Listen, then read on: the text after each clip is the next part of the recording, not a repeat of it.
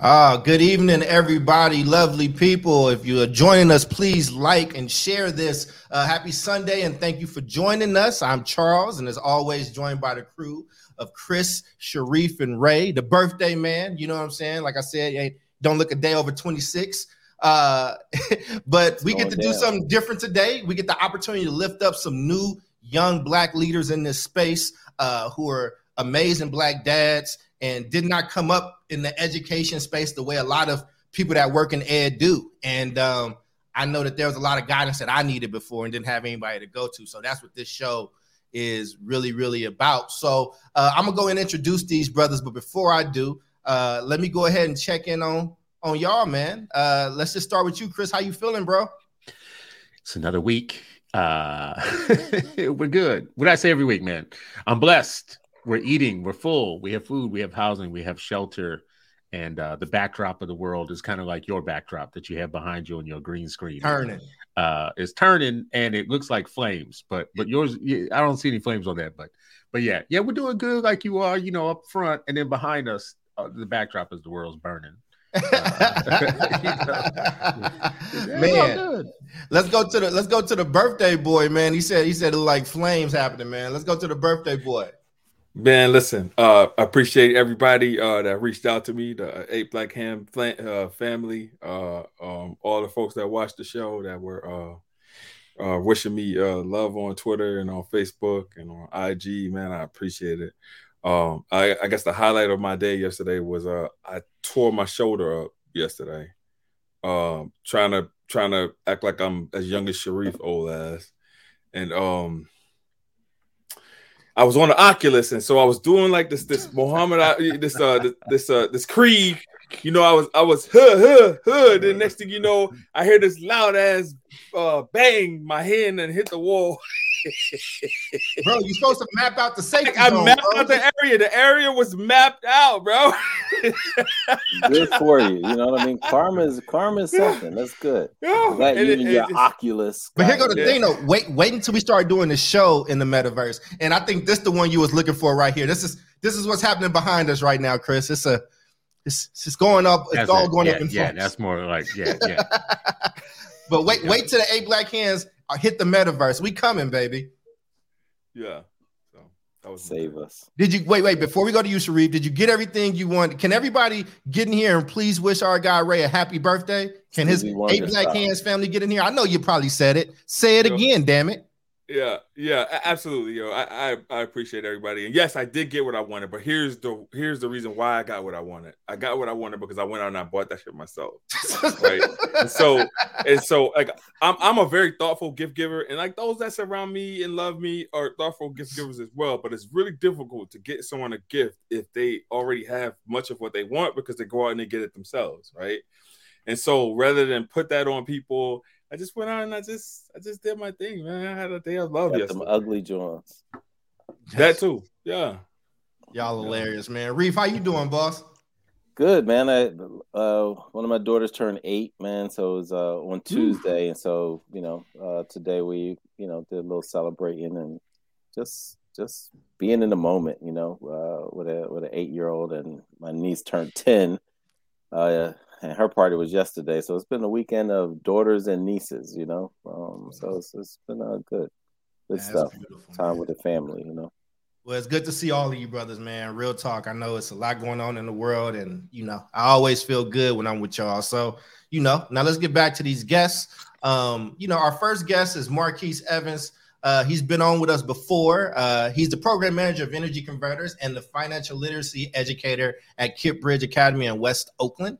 He is an alum of the Fort Valley State University, and make sure you say it like that, and also a Black father to a rather cool little Black boy that I love watching run around our office, man. I love that young man, and he would also like y'all to know he is from Middle Georgia. So you can bring in Marquise. And our second guest is Michael McDaniel. So he is also a Black father. He got four beautiful babies. He's an Oakland native, retired U.S. Army vet, and he's worked for 12 years in the Postal Service. And I've personally been able to work with Michael in our PAC, Power to Families, and also he is the new political director and lead parent organizer over at Families in Action for Quality Education. And that just means a lot to me, been involved with a lot of those organizations, but you know, Dirk and I, you know, when we were putting that piece together, man, and just thinking about having young Black male leadership be a part of it, man, it just, I'm glad that got to finally manifest. He's just one of the coolest down to earth brothers that you will ever meet. So, gentlemen, welcome to the show. How are you both? I will start with Marquise. How you doing tonight, man? Man, all is great, tastic, full, and amazing, bro. I'm definitely excited to join on today, and I appreciate y'all inviting me. So wait. Before you get to Michael, man, let's start with this Marquise thing. So we putting the on the front of HBCUs now. That's what's happening. Sir, you already know we're the one and only D4 Valley State University. You did. All right. Okay. Shout out to the Dopes. Yeah. Okay. And A Black Hands hoodies that say you dig on it is coming very soon. Appreciate that, brother. Unless you design it, will not cut you in though. Now go ahead, Mike. How you doing, man? Good. I appreciate this. You guys feeling blessed, and apparently it's the birthday theme. I just had my daughter, her eighth birthday was this past Friday. So yeah, that's the age, bro. Happy birthday to her. Right. No, appreciate you, gentlemen, and glad to be here. Man, that's what's up, man. So fellas, so we wanted to do this a little bit differently, right? Like basically, you know, the four of us got together, Mike and Keith, if you don't know, just four friends, and we used to just have these stories and just talk, and we built a friendship through it. And then one day we was like, why don't we record it? And it became the A Black Hands. But we needed each other because it was just crazy stuff happening, and we would think we was the crazy people. What I wanted for you two today is I wanted y'all to have questions, and as new people, especially you, Mike, and I think it's so dope. I wanted to put in the part about the Postal Service because a dad who was just concerned, and also I didn't mention, but he got hurt in the Army, which allowed him to be able to step back from work and then say, you know what, I'm gonna lock in on my kids' education, and now he's doing all this work. So I know what that struggle is of doing this work in the Bay Area, being a Black man, a strong Black man with a strong voice. And also the fellas have been really staunch on not erasing Black dads. So fellas, these brothers have questions for us. And Michael, we're going to let you tee us up first, man. Hold on, wait. I'm sorry. I don't mean to interrupt. Because I want them to be able to get their questions off, and I'll stay after for them to get their questions. But I have some questions for them, bro. Before we get into the questions that they have for us, there's a lot happening. There's a lot happening in the educational landscape in Oakland right now. I feel like I just got a tweet today asking us to please address students walking out of class or students striking in Oakland. So yeah. I don't know what's happening, but if you guys could kind of lay that out for us so that we can support in any way, I would love it. Yeah, I know what it was a lady, and she also watches the Common Ground show. So she's like an Oakland person or whatnot. And basically what she was asking me to do is kind of tell these kids like, yo, to not do this. And what I would say to her is my job is never to tell kids what to think, but how to think and what the process of that is. So we went through that in our first report about when the union did this strike. And then we knew how it was going to play out, but we had to let the kids think for themselves. So basically what I would say to that young lady, and to give you some context, Ray, Oakland is in a systemic budgetary issue. It's been like this, not for 5 years, not for 10, going on 40 years or whatever. But we have the most schools per capita, and it means that money is getting spread very thin. We have 20 plus schools more than what we should have. So they're trying to right size. The issue is that the schools that are going to be closed down tend to be Black schools and brown schools. But here's the thing. Those are schools that hold buildings of 500 kids. And now those parents have decided to move, change, left the city, or had choices. And now you got schools that hold 500 only have an enrollment of about 120, 130. So it's a much more complicated issue. And what I would say is it's beautiful watching these young people and everybody come together around this issue of education. What I would say, though, is that this is not a new issue. And when we were working for years and years saying, hey, this issue is coming, this is coming, we need to have these conversations or whatnot, we needed folks to kind of, so it's a complicated thing. I'm not going to tell people how to think or what to do. I'm not going to say anything to those young people, but hopefully that context was helpful. And Michael just did an amazing, it got picked up. I don't know if it was the Chronicle or where the article was, but he just started talking about it. But what was it? What was the ask? You said, Ray, they asked you to do what? Just bring it up to tell the kids. Okay. No. I thought you said. Well, so this particular person wanted us to kind of lead the students in a certain direction. But as Charles said, when the young folks are activating, man, you don't get in their way. You let them do what they're gonna do. And I'll give my thoughts. I'm gonna be honest, but I'm not gonna tell you don't do this or do that. Like I'm not gonna give you talking. They were asking us to tell the kids. No, I don't. Something. I mean, she's a very sweet. I mean, this is a sweet person. I think the facts are getting left behind, and they were just like, "Yo, can you be the voices of reason?" And the voice of reason that will be is the facts of this, that, and the third. But Michael and Fia is doing a lot of work around this right now and talking about it. He just did a whole op-ed around, basically. Well, I'll tell you. Why don't you just say what the headline was since you wrote it? The message that you have for the community, brother. No, thank you. I mean, it got picked up by the East Bay Times, and so like you were kind of leading to, Charles. Like the issues in Oakland are really, really systemic. But as a father, there's a lot of people out here that like to try to direct the narrative away from what's important. A lot of the schools that are being closed are the ones that underserve our people the most. You got 2 and 3% of Black and brown kids able to read on grade level. I mean, it's ridiculous. And like a big part of the problem is Oakland went out of its way to have a small schools initiative. This was something that they kind of planned for to have happen. But through years of mismanagement, you end up in a place where you at now. And people don't really have the information that they need at the end of the day. So you have a lot of parents that, it breaks their convenience. It's not the most right size fit for them. It makes it harder for them at the end of the day. But I'll tell you, as a father, I've made plenty of sacrifices to take my kids where they needed to be, not where it was most convenient for me. Yeah. So, I mean, I know did anybody else want to chime in on that before they jumped into their questions? I mean, I just wanted to, Chris, go ahead. Go ahead, Ray. It's sobering, right? To hear a Black father actually call the system out in a way in which it's impacting kids, right? And so not based off of an opinion, but based off of the facts. You got 2 to 3% of kids that are on grade level. That's insanity, right? And so regardless of whatever kind of allegiance that you may have to a school, based off of the history of that school, based off of whatever, you as a parent, you can't want your kid to go through that kind of system and knowing what the results are going to be, regardless of whatever you put in or put out into that kind of system. I want better for young people. Oh no, man! Look, knowing the reading level of kids is a racist concept. So, whatever. Like that's just racist. You know what I mean? You shouldn't know. If you don't know, you said it's a racist concept. If you don't know what level they're on, then he's trolling, brother. He is being sarcastic.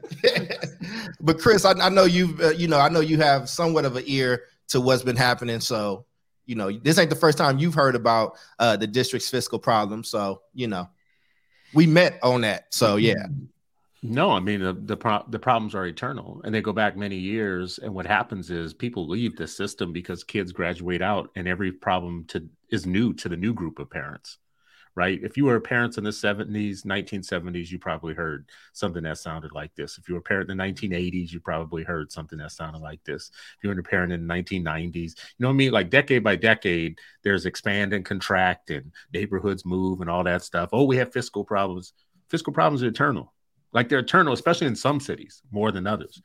But listen, if you're going to close schools, because you got 500 kids in a school that was maybe meant for 1,000, maybe you should leave those you open. don't. No, I don't know if there's any school except for like a tech or very few schools have 500 in Oakland is the problem. That's the issue. We'll close the white schools and move them to the schools so that everybody can have the opportunity, just like close the white schools. Cause listen, the people in the white schools are so sincere and honest about integration. They want it really like more than any other population in the United States. They really love integration. So I think you should tell them there's an opportunity. Why don't we help you move to opportunity? We're going to shut your schools. Put the whole screen on him. We're going to shut your schools and we're going to give you the opportunity to live out your declared values because you love integration and Negroes. So let's close your schools and kill 2 birds with 1 stone. We'll close white schools and move you into the black schools so you can have the opportunity to be with two things you love, integration and Negroes. I just solved your problems. I don't know why y'all pay anybody there. Send me my check. Hey, listen, here's the thing, right? And I know a lot of those people that's on the front lines. I know about the hunger strike and all that. And I would just say this. Wait. Y'all there's a hunger strike. A whole lot of details. Who's having? So this is what I'm saying. We don't have enough time to really jump. That's why I didn't go there. But here's the thing. Jump into the Common Grounds for Self-Determination, we had Jamoke on, and we actually broke everything down. We broke down the numbers. We broke down the reports that came out 5 years ago. We broke down what it looked like 20 years ago when we started to see this. We broke down how people wanted small schools, and small schools was the precipice in the beginning of this kind of discord. So there is a lot of nuance. I know people don't like that word, but we use that, and we love our students and we love those folks that's out there because I know you don't have all the information, and it also feels good to be a part of something. So at any rate, man, thank you for the question. I want to let these brothers get theirs in, but we can revisit it. I'll drop the link while they're talking. But Michael, what's your first question for the fellas, man?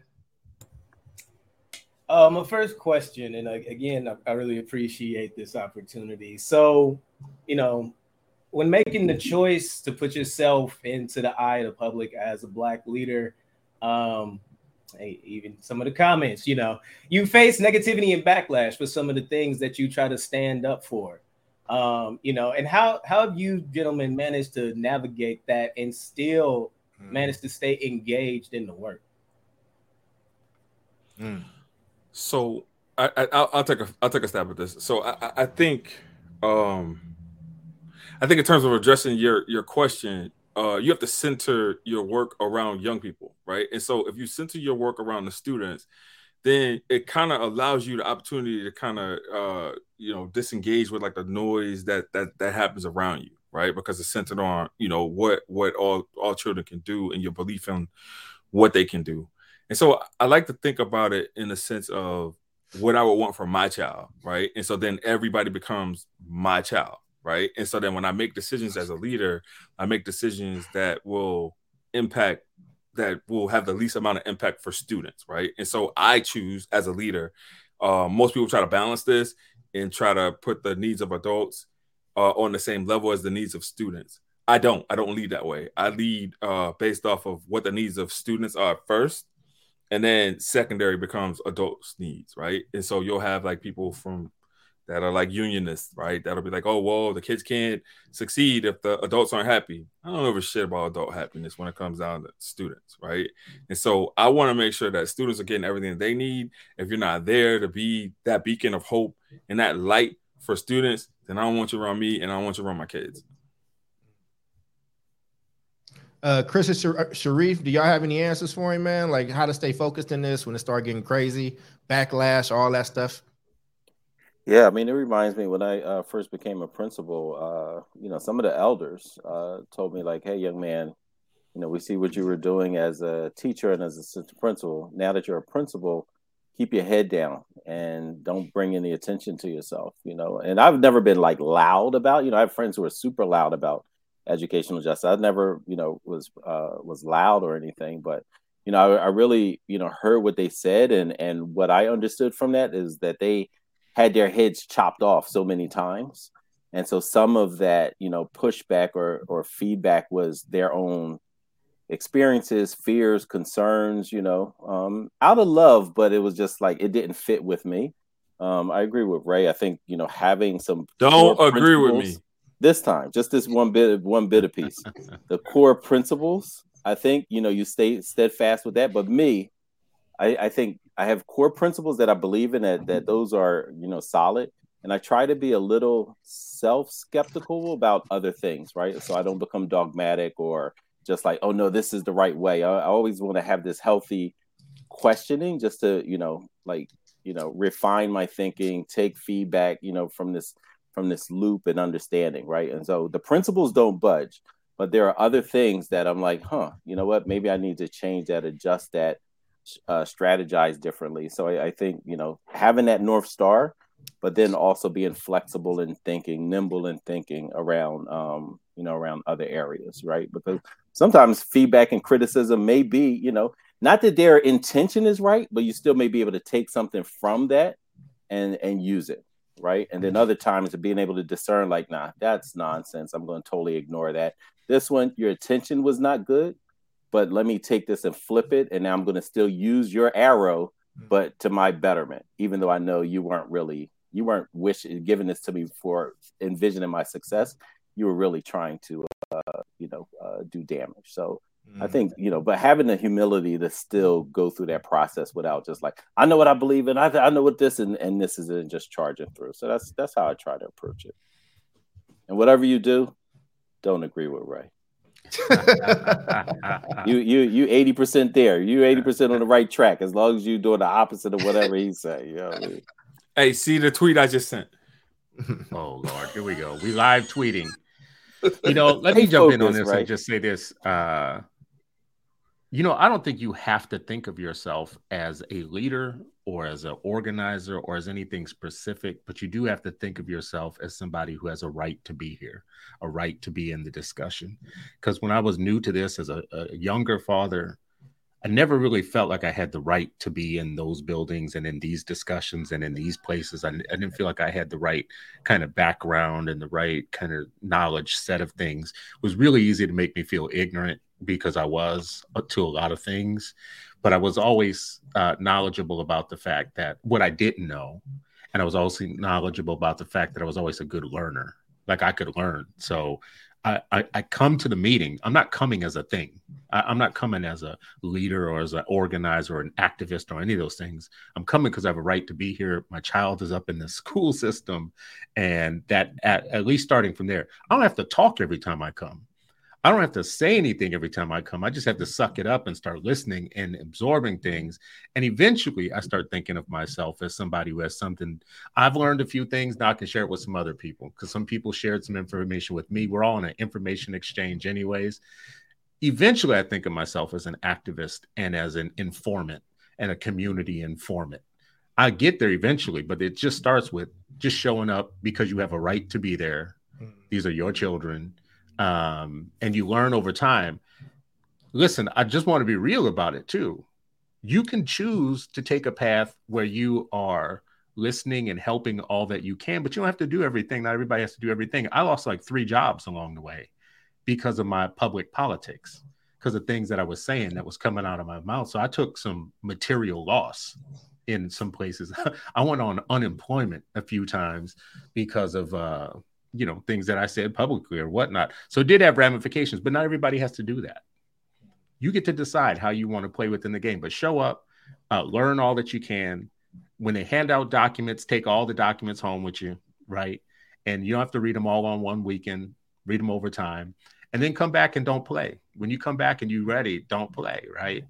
But you don't have to think of yourself in terms of some specific kind of, I don't know what to call it. Like I think that scares people. That scares people to not even want to come show up. Worked all day. Somebody's inviting you to a meeting. It's 6 o'clock at night, 7 o'clock at night. You at this meeting, you sitting there. You're not sitting there thinking like you something. You sitting there like, I can't wait to get home and finish dinner. Right. And that's just real. That's realistic. But keep coming. Yo, I wish I could have gotten that pandemic unemployment. Yeah. So with that, to prove my point that not everybody has to be a leader, to prove my point that sometimes you just get to show up and talk. And Mike, if that, and like I said, act like we back in the town, like you a town dude, like, you know what I'm saying? Make sure, those are some nice buttoned up questions, but ask it how you want to ask it, man. Because like, forget about the crowd, forget about the people here. I'm trying to make sure that y'all can do really amazing work that y'all need to do and not go crazy in the process. Because I think that all of us have had those moments where we felt crazy. Keith, coming to you, good brother. What you got, man? So for me, my biggest thing, like, to be honest, I've been thinking about this for a long time. It's actually been stressing me out a little bit. It's like a high need for Black educators. And since I've been in California, I noticed that there's a lack of teachers who can actually maintain an effective classroom. Like, I really would like to get out of the classroom and like get into like more leadership roles. But my thought process is like, damn, like who am I leaving my classroom to? And am I contributing to the problem if I leave the classroom? And so my question is like, for y'all, at what moment did y'all know it was time for y'all to leave the classroom? And I just need some type of wisdom behind this decision. So I'm really trying to decide what I'm going to do further in like my education career. I mean, I'm happy to assist with that. So I made my decision, and it was one that was still centered around students, right? And so like I felt like, you know, any really good teacher knows that they're the principal of their classroom. And when I say the principal of your classroom, that means that I'm not sending anybody out. I don't have to do any of those things because I know that I can take care of everything that I need to take care of within the four walls and the confines of my classroom, right? But when I started thinking about the students that were coming to me from other classrooms, right, and how I had to take 2 to 3 minutes in order to get them on the Ankrum plan as opposed to being on a plan that they were prior to coming to my class, I started to think about, okay, well, you know, writ large, what can I do in order to help my colleagues do what they need to do in order to make sure that, you know, every class was like a Ankrum type class. And so by making that leap into administration, that was my way of doing that, right? So now I don't have my classroom, but I have the ability to go in and coach others in terms of like how they need to show up for kids, right? And so there's a certain way that you need to show up for kids, and everybody does not have that in them to be able to do that. But to be able to talk shop about the strategies that I used and hopefully that they can use and embark upon to want to create this atmosphere that you're talking about in order for kids to thrive and kids to learn and kids to show up like themselves. You're at a place to where you can do that now, right? You've been in the classroom for years, so you know your way around the classroom. You know how to coach people up. You know exactly what people need to hear in order to motivate them to want to be better educators. I feel like you're starting to get a sense of like what work-life balance means for you with having a kid and like doing all those other things and whatnot. So I think that now is like prime time for you to take that walk into leadership. That's me to you, seeing what you're doing on social media, seeing what you do and what you bring to everything all encompassing. I think it's your time. Yeah, I mean, I think it's, and I feel your pain, Keith. You know, that was one of the, you know, hardest decisions. Matter of fact, every job I left, it was extremely hard to leave, and I think that's a really positive sign, in my experience. And I think, you know, really, you know, just taking it all into account. Like, you know, one of my elders told me once that, you know, right now you're stirring a pot. And if you have the opportunity and your children are benefiting from that pot that you're stirring, imagine if you're able to stir on multiple pots, and like, what would that mean for, you know, student achievement? What would that mean for the community? And I think, yeah, you know, just like, you know, again, Ankrum talked about like centering the children.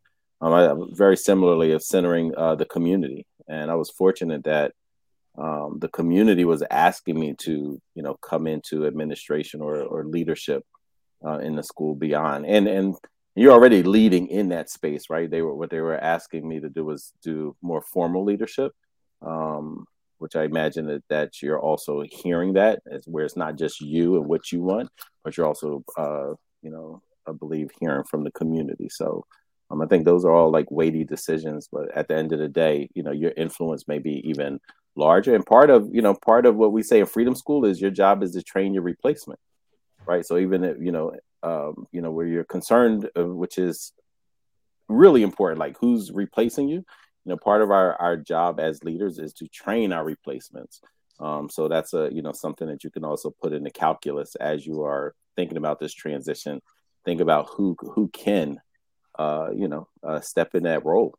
You know, so yeah.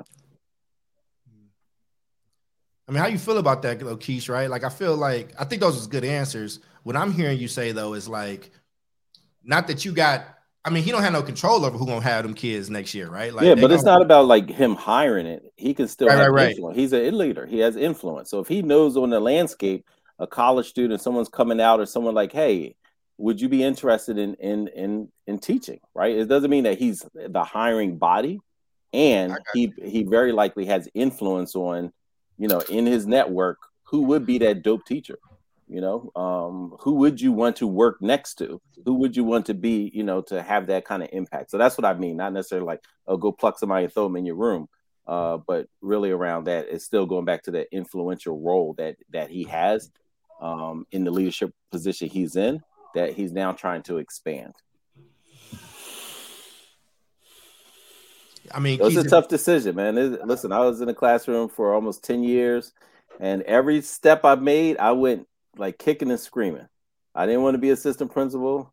And then, I was at the same school for a decade. I didn't want to leave there. Then 2 years ago, I didn't want to leave Shoemaker, right? Like each time it was like, no, I can't, no, but, also, there may be things that, that are in the next iteration where you can influence and support and push and challenge and agitate even more.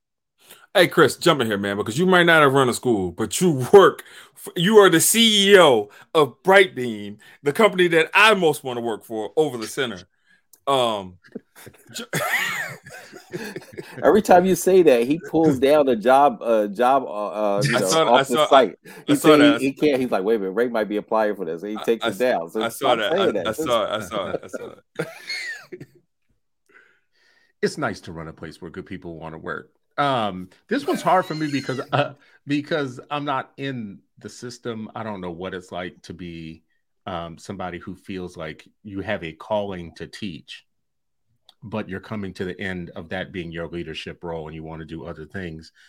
Because I can see like there's only a certain number of Black male teachers, right? And we spend so much time trying to get Black male teachers into the classroom that every time one gets pulled out to become put on, the principal track or the administrative track, or, you're going to be a superintendent one day or whatnot. It's like one of the only professions where people say you're really good at what you do. You should stop doing it, but it's also a high burnout situation, a situation where you don't feel like you always have the most power to be able to do what you want to do. So I feel like there's no easy advice for that one. There's no easy answer for it. The time when it's time to leave. I wish more people, to be very honest with you, would make the decision to leave when they should, right? Like, I can't tell you when your time is to leave, but I can tell you there's a lot of teachers that have quit and keep showing up every day, right? You shouldn't do both. You shouldn't quit and stay, right? Like, you shouldn't, like how 50 Cent say, get rich or die trying. You shouldn't do both. You shouldn't get rich and die trying, right? Like, you should pick one. So there are a lot of teachers you just mentioned who are already in class. You're looking around, you're seeing some of your colleagues. Some of them should quit, and maybe some of the more talented ones should find a way to, build on what their best work could be.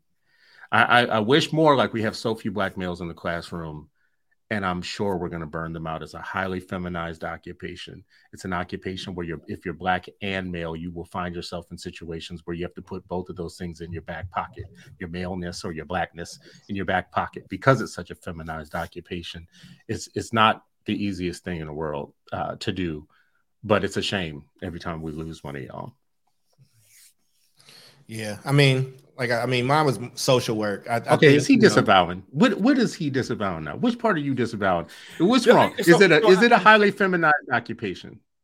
Well, no. Is it an occupation that will make brothers put their maleness or their Blackness in their back pocket just to survive something? No, it is not. I will not put either of those things in my back pocket. I will show up as who I am, and they're gonna just have to deal with it. But you're not teaching no more. And he's not right. And here's the thing, though, right?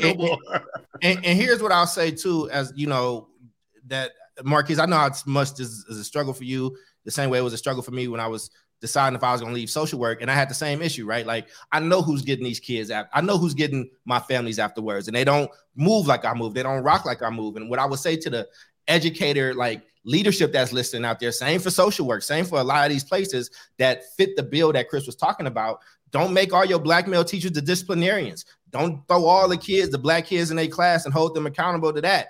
Don't need them for being able to manage the classroom, but then when they got ideas that it's counter to yours, don't say that they're a threat or that you felt threatened. Like, I mean, there's a lot of different things, and I see some head nodding that's happening right now. So that's me talking to those administrators. What I'm also going to say to you, Marquise, is you get to be happy too. And when I left social work, it was tough, but I knew I was leaving because God had a bigger calling on my life and things that I wanted to go do. And I love being a social worker, and I still was able to impact those people. So I know it's not going to be an easy decision, but it's a decision that a man got to make.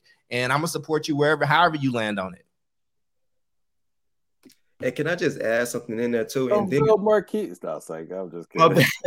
So it's like, even in California, they make it very difficult to even be certified as a teacher. Like, you got these highly qualified teachers, got their credentials, master's degrees and everything like that. And it's like me coming in with a Georgia credential, like they gave me hell just to teach. But it's like I will walk in anybody's classroom and body their lesson.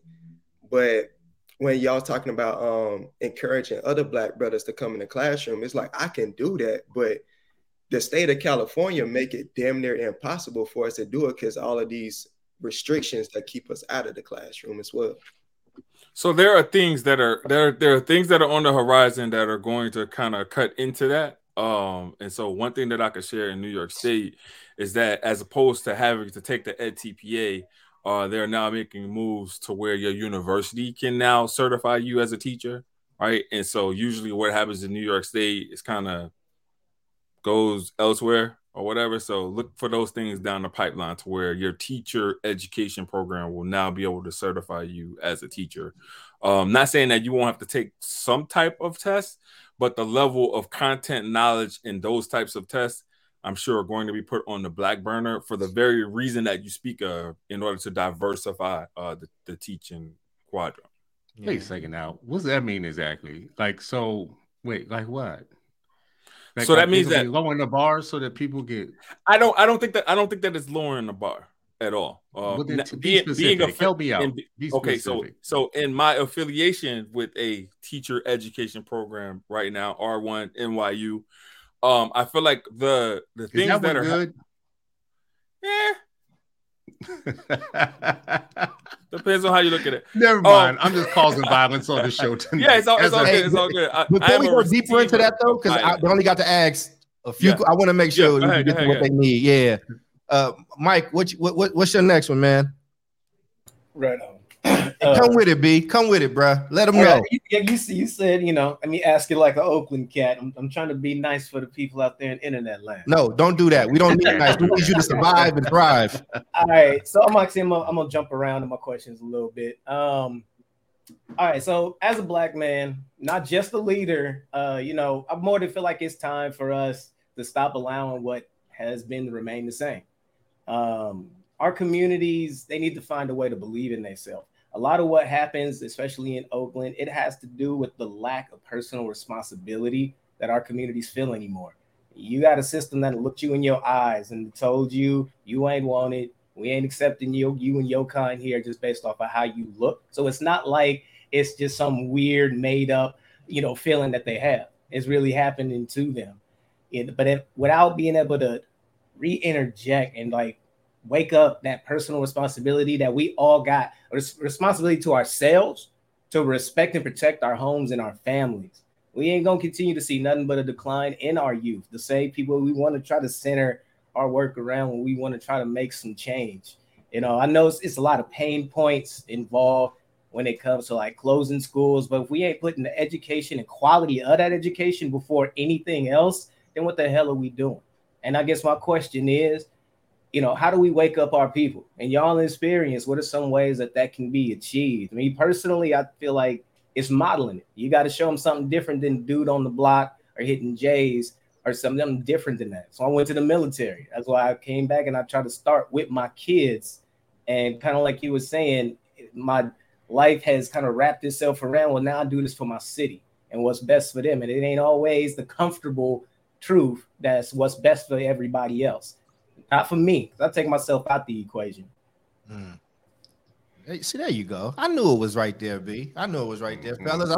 I saw Chris was rubbing his hands. He perked up on one of them parts, brother. So he's gonna tap into my inner Uncle Ruckus with that one. Let me tell you right now, he about to tap into the. Because listen, not Uncle Ruckus. Not all of the Uncle Ruckus stuff, but the part of it that just says this. He is he's spot on. So this brother, when he says we've already been told by the system that they don't really love us and they don't have our best interest at heart. Okay, boom. Lesson learned. We've been told that, right? So you've already been told. The Maya Angelou principle tells you what? When somebody shows you who you are, believe them. Okay. So we believe them now. All right. Now what then? Because our kids still got to learn to read, and the system then told us something very clear. If every one of us, if everybody listening to this in our community, listening to this discussion right now, was doing everything that they knew to do possible to make sure that there were Black readers in the world and that every kid got an education, we wouldn't be having this show right now. If everybody woke up at 4:30, 5 o'clock tomorrow and put their best game face on and did their best job of making sure that every Black child got to help or to a library or to a household that is the first school, if we were doing our job, there would be no need to talk to white people about anything. So let's just start with that. This brother's giving the wake-up call to everybody. When he says, how do we waken our own people? I think, number one, that's the right question, not that I have an answer. Sharif has said many times on this show, like, you're trying to organize the people that aren't awake, and that's going to fail, right? You have to awaken the people first.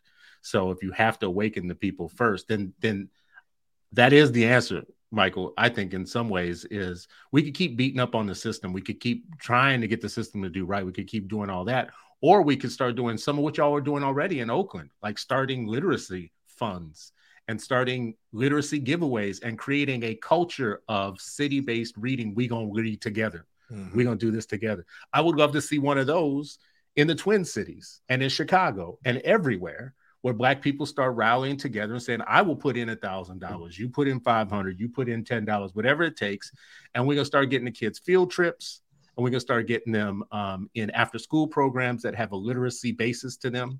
We're going to start attaching we're going to go to every nonprofit in their zip code and have a discussion with them about a role that they can play in making sure that the schools aren't the only ones trying to teach kids to read, right? Those are things we can actually do because we can't control the system. The system is controlled by higher principalities and powers than ourselves. And it's Sunday night. If y'all want me to go on that, we can go for that. I'm just telling you right now, there are higher powers and principalities. That's probably not where our literacy is going to come from. Okay. So I got a totally different approach to this answer right here, right? It's my this is approach. Gonna be wrong. People listen, this is about to be wrong, but okay, go ahead. No, this is 100% going to be wrong, but wrong for who? I don't know. So there's a housing shortage, or I wouldn't even say a housing shortage. In Oakland, it's not affordable for Black folks to really live in Oakland anymore. Right, folks are being priced out and having to go to other places in order to live. So why not take those schools and loft conversions for affordable housing for families to be able to live in Oakland, right? Why not do that? That's an outside of the box way of looking at this, right? Those are my thoughts, and I think that if you can compel folks to look at it from that perspective of, hey, we're going to take these school buildings that are not being used and turn them into affordable housing for folks in Oakland to remain in Oakland, then that's a way for you to get the community on your side in order to close some of these schools and make Oakland great again. That's all I'm saying. Well, Jamoke actually presented that. There's a whole housing thing that she talked about. But here's the thing, and I think this is where some of that frustration comes in, and correct me because I'm listening to you. If the solution involves any of these systems that we're talking about, then we should not be talking. Like, you know what I'm saying? It's like, what are we going to do? What is the power that we got? Because every time, even with our dump the D, A through G thing, did it, got 7-0 support, all that stuff. And then the powers that be started coming in, and now they starting to like bite away at it and take the bite off of it, right? And it's because systems is going to system. The city council's going to system. The school board's going to system. They're going to find a way to kick the can down the hall again on this school closure thing. I've said this over and over. So I get that frustration, Mike. I think it's a mix of what Ray was saying and a mix of what Chris was saying. But I really think we have to, what is our solution? What is it that we are trying to do? And I think that's just, I want to go back to this one part, though. We have to stand up, too. There are some kids. Oh, no, stand up and fight them. No, I don't mean fight. I mean, do your job. Do your job. You about to lose your job as a parent. there are some kids that are going through Oakland schools, even as killing jacked it. up as they are, and still getting an education, right? Let's not act like everybody in the system is failing and everything about it is complete trash. There are some kids that are finding a way. They find a teacher like your teacher that you have here with us today. They find people that believe in them. They find things like kingmakers. They find like other things that y'all have going on.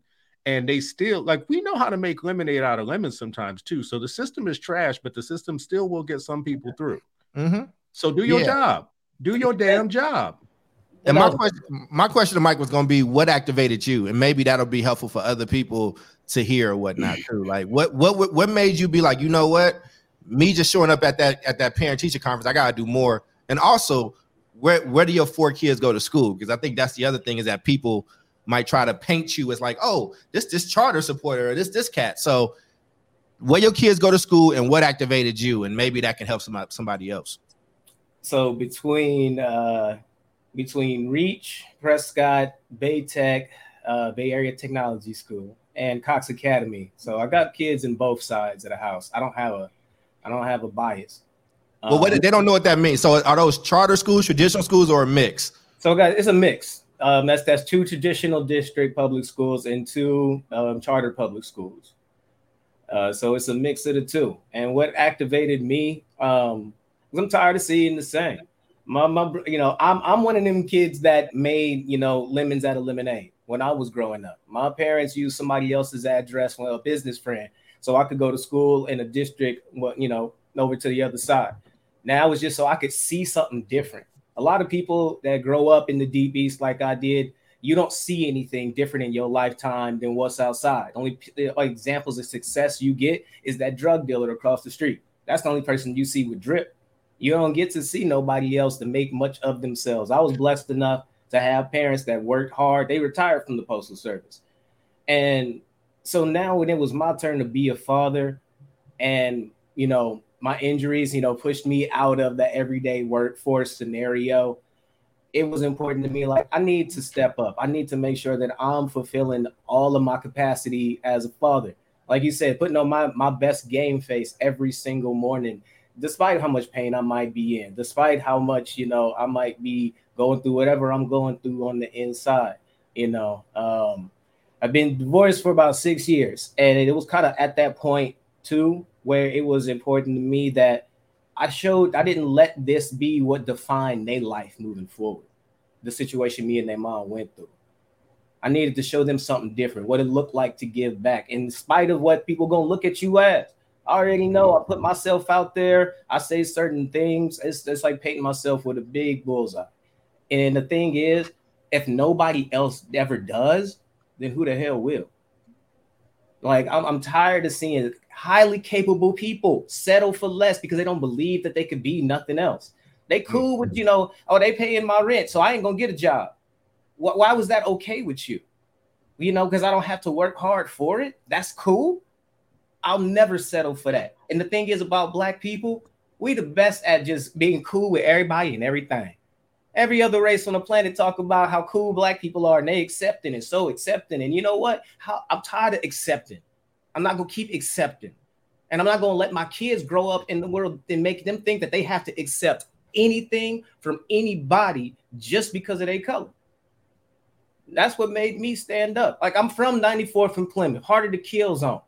I grew up with nothing but people getting killed all around me. I grew up with nothing but my brother, being failed by Castlemont. Just to have that same damn thing repeat itself with my ex-wife's son when he about to be 21. I ain't talking about an old problem.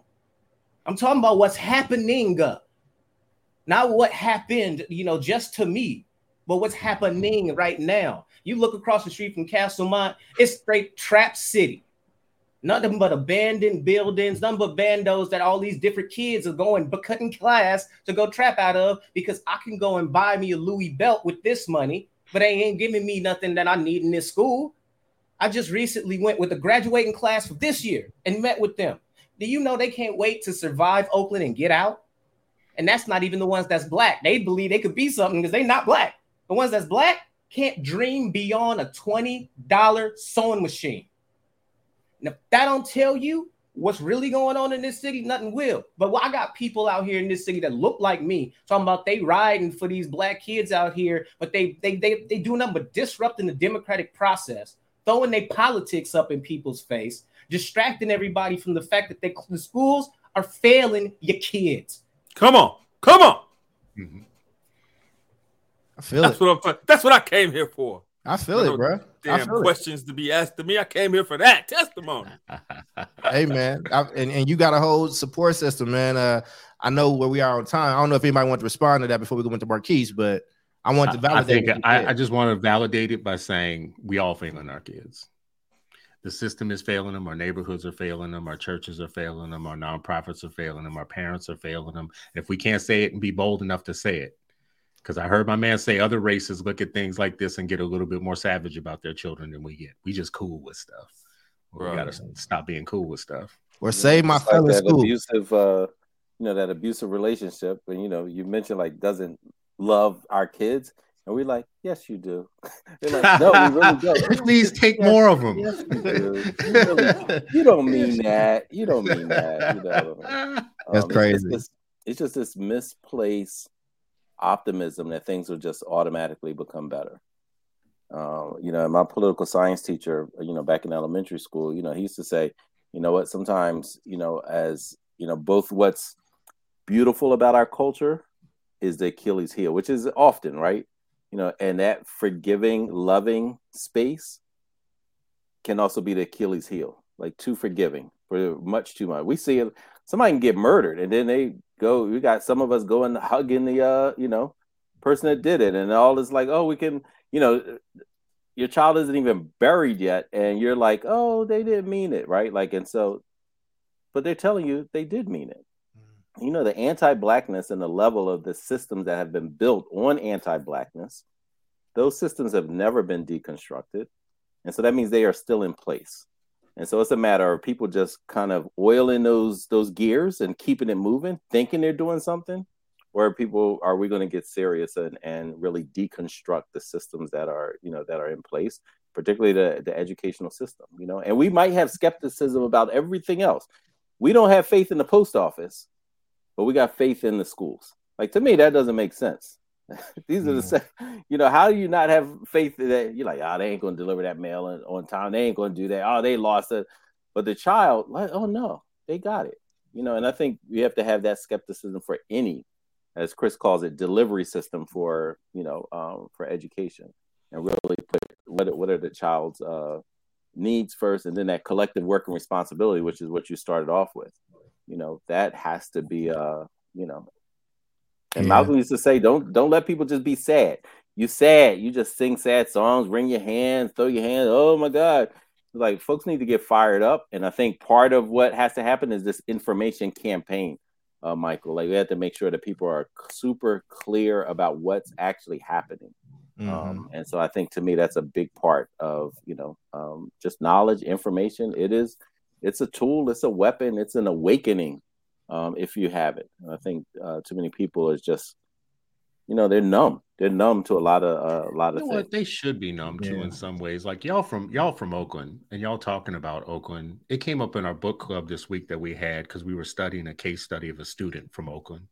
And towards the end of the case study, it occurred to me that what we were talking about that was going on in this young man's life had all kinds of Oakland history behind it that young man wouldn't have known. The way the city was designed, where Black people were put, how they were moved around, when people moved in from the South and got jobs, where they put them, how they put them there on top of each other, how they intentionally tried to make them get corralled into places where they were going to be more sick, more ill, have more of they purposely ghettoized people. If you are growing up in that, you are growing up in it. It's not that anybody is actually educating you necessarily about how all the things around you came to be. Right. So people aren't just complacent. It's not that they just don't want to do better or whatnot. They have lived through this for a long period of time, and they have learned that damn near nothing changes anything.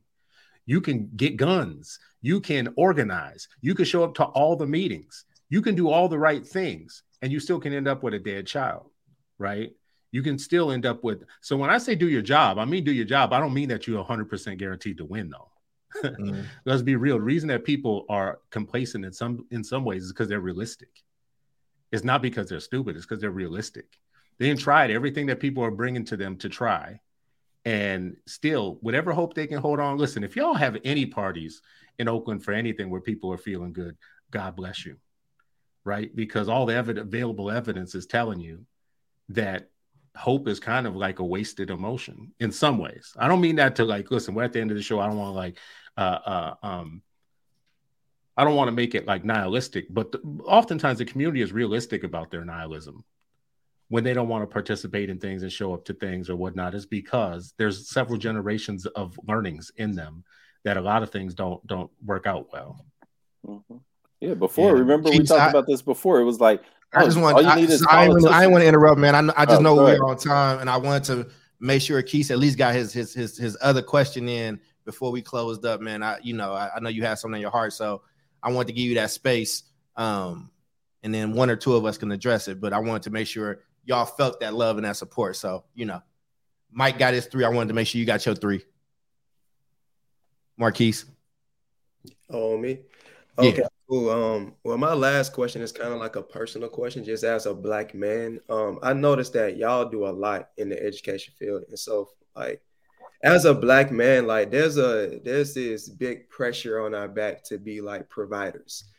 And so, like, as we elevate in our career and our purpose, like, what are some strategies that y'all implement to be like mentally, physically, and emotionally present for like y'all kids? Like y'all see, I'm always with my son working, but you see these bags under these eyes. Like it's definitely a difficult process. So what are some strategies y'all implement like to avoid like that burnout? Let me get 2 responses from you brothers, man. The Pappies.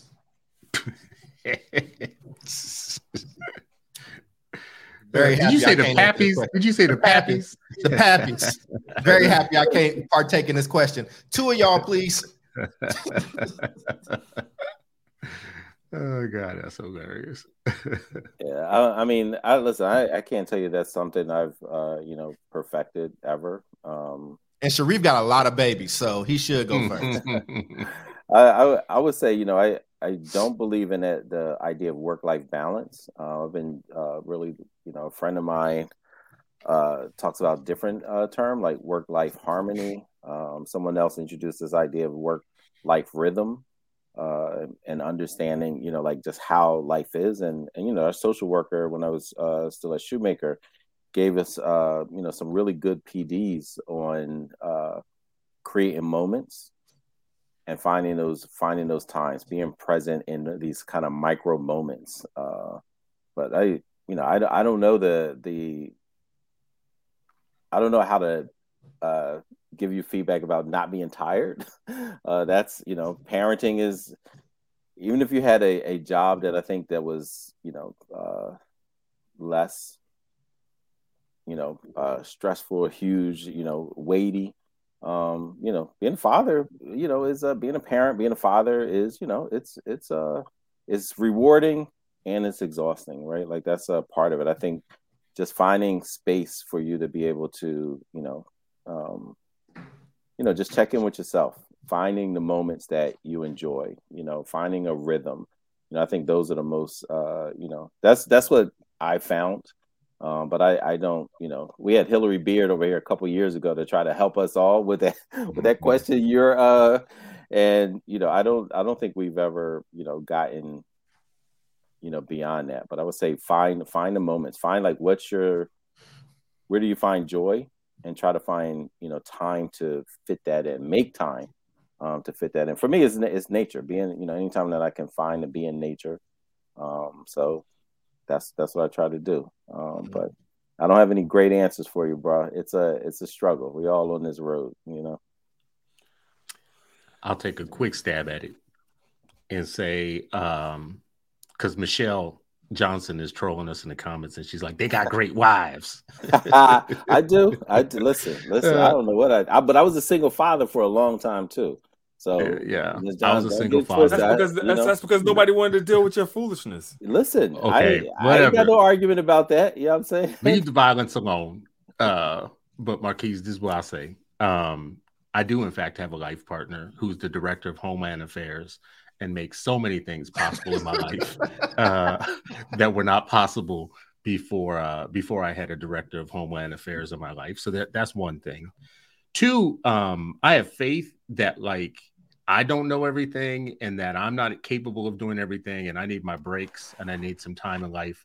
But God has a calling for me, and God will work it out. So there are times when I'm in challenging situations that are grinding me down or whatnot, and I just give it up. It's not even on me anymore. If people are fighting with me or they want trying to make something happen in my life that is not positive or whatnot, they're going to lose because their arms are too short to box with God. So I keep my faith in that. Also, like being a parent, being a father, it's trying at times, but it also keeps you sane in some ways. Like seeing the hope in young people, like when you have your own child, seeing their buoyancy and their spirit and their laughter and their fun that they're still having in life, kind of recharges you and keeps you going. The people that you surround yourself with, hopefully they same thing. They, keep you going, recharge you and keep you going. The other thing, the last thing is, I lost all my grandparents at different points in life when they were telling me parts of their story that were really important. And so I have only a finite number of stories to work with, but all of them are harder than anything that I do. Right. Mm-hmm. So whenever I'm thinking like I'm having the worst day, like if the worst I got to do is put up with some of these politics or some of these grinds or kind of basic concerns or whatnot, I have all these stories of what my ancestors did, my immediate ancestors and my long-term ones. And then I don't feel like I have much room to complain because I got it really good in comparison to them. Yes, I'm tired. Yes, I'm sick of the attacks. Yes, I've lost jobs. All of that is true. But at the end of the day, I have it so much better than my ancestors, including my immediate ancestors, that it keeps me going. It lets me know that I'm actually the continuation of their fight. That's what's up, man. Bro, everybody when you can join the Nat ministry, bro. Bro, I know you said 2 or 3, yes. Charles, but everybody's got to answer this question, sir. And so, my answer to this question is, I also have a director of Ancrum Securities LLCs, and so both home and abroad, she is the director. And because these kids are something. But I think what's been helpful for me is that I've always wanted to be a gamer, right? But I've never had the money, the financial resources in order to buy the games and sustain my gaming lifestyle.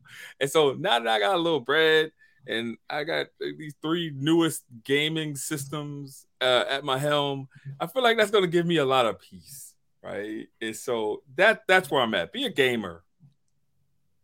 I got Minecraft going in the background. The moment that this goes off, the moment that this is done, I'm all up in Minecraft tonight, just so y'all know. If you want to join my realm, Marquise, that's how you do it, bro. If you want to join my realm, I'll send you an invite. You just meet me in Minecraft, but bro, you'll be good. You'll be good. Hey, and Reef, what up? What up? Hey, Reef, and if you want to hit Reef up, Reef still got the Contra cheat code for the first Nintendo. Marquise, I know. I don't do no games. Get a book, bro. Just so let's do this. Water. Y'all got that nice lake in Oakland. Get yourself a dope book. Get a cup of coffee. And go sit by that lake. And then that lake that was outside of Wayfinder, that's not nice. Where was the Wayfinder office? It's fine. It just ain't a nice one. That's all he's saying. It's just, what was you saying about the sun, Marquis? I sat out outside. It's cool. I mean, white folks started fishing in it. White folks just started fishing it. They crazy. It's disgusting. That lake smells putrid. I ain't say drink it. I just said sit by. Nah, I feel people sit out there all the time. It be kind of litty though, bro. I don't know if you want to take kids out there all the time. It's moments. And then there's moments when you don't. But I will say this: we're gonna go into these final thoughts. Keith and Mike, y'all will get the last go before I close us out. But Chris, let's start with you. Just real quick, any final thoughts or for these brothers? I mean, and thank y'all for being willing to do a show like this. I know it's different, but I know I needed it. So hopefully it was helpful to them. So I'll start with Chris. Charles, we did the same kind of show last week. Knock it off. We did not do a mentorship show last week. Stop it. Stop interrupting me. I don't interrupt your stuff. I'll be Go ahead, Chris. Lord Jesus. We never did a damn mentorship show. Well, first of all, thank you, brothers, for coming on this show. Thank you for standing up and doing what you're doing right now. If you are a Black man right now and you're on the younger end of the spectrum. And to me, a lot of people are on the younger end of the spectrum. God bless you for showing up as a father, as a dad, as a challenger to the system, as a person who knows how to infiltrate the system and double cross, as a person who's either going to teach young people or mentor young people or take an interest in them in any way, shape, or form. Because right now, that's God's work. That's your hands. That's God's work.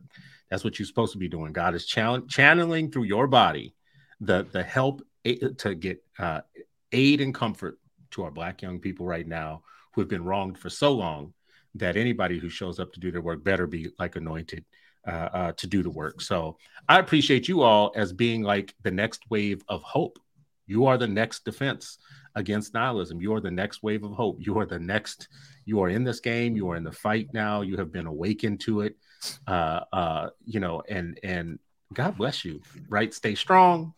Keep the Minecraft on, right? Don't go crazy. Don't let people like make you second guess yourself or doubt yourself, because you're doing the right thing. You're doing your job. You're showing up to do the work. So thank you.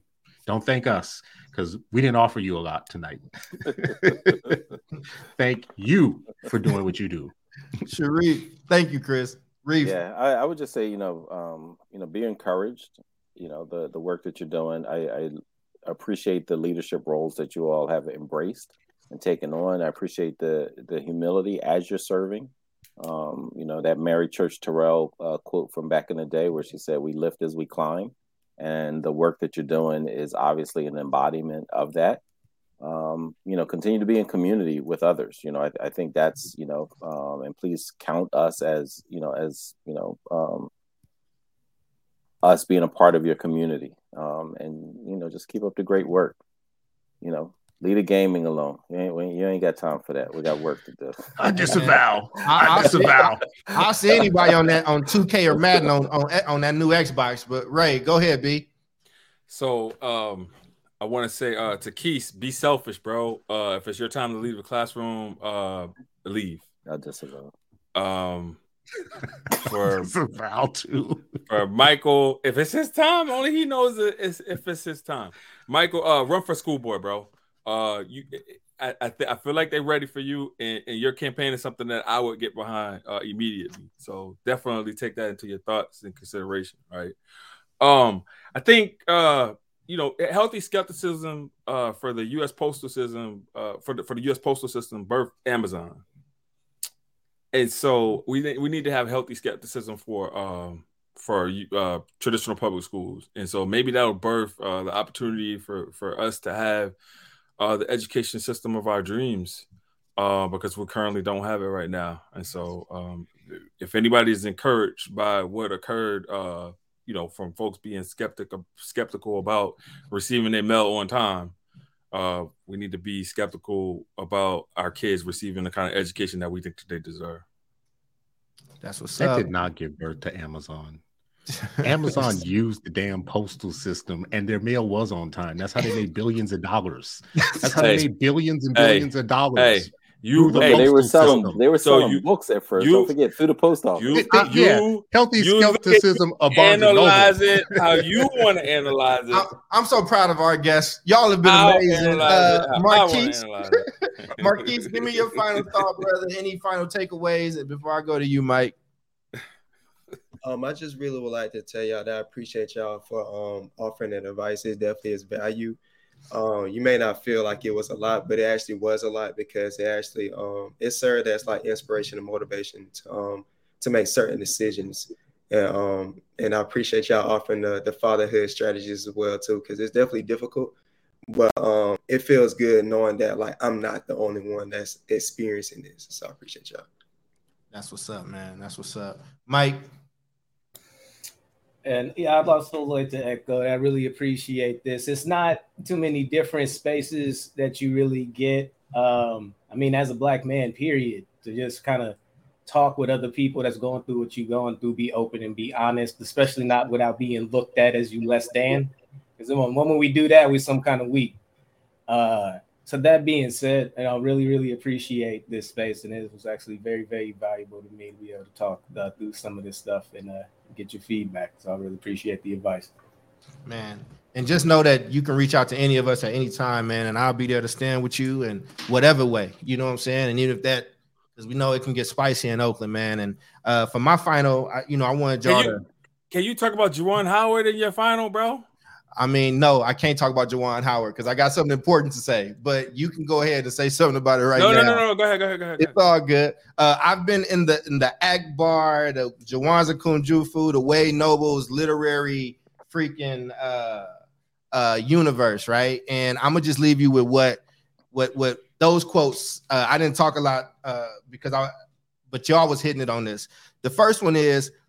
From Akbar said, no particular people have a monopoly on such universal truth, even though the captors are strategically determined to convince the captors of this. The only chosen people are the choosing people. So y'all are leading choosing people. And then this last piece, man, where they're talking about manhood, but we're going to sub that out for the Black free community.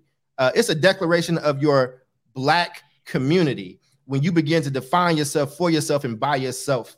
This is the first characteristic of a true Black community. No one tells you who your leaders are when you are a true Black community. No one tells you what are your ideals or your goals or what they should be, for you are a true Black community.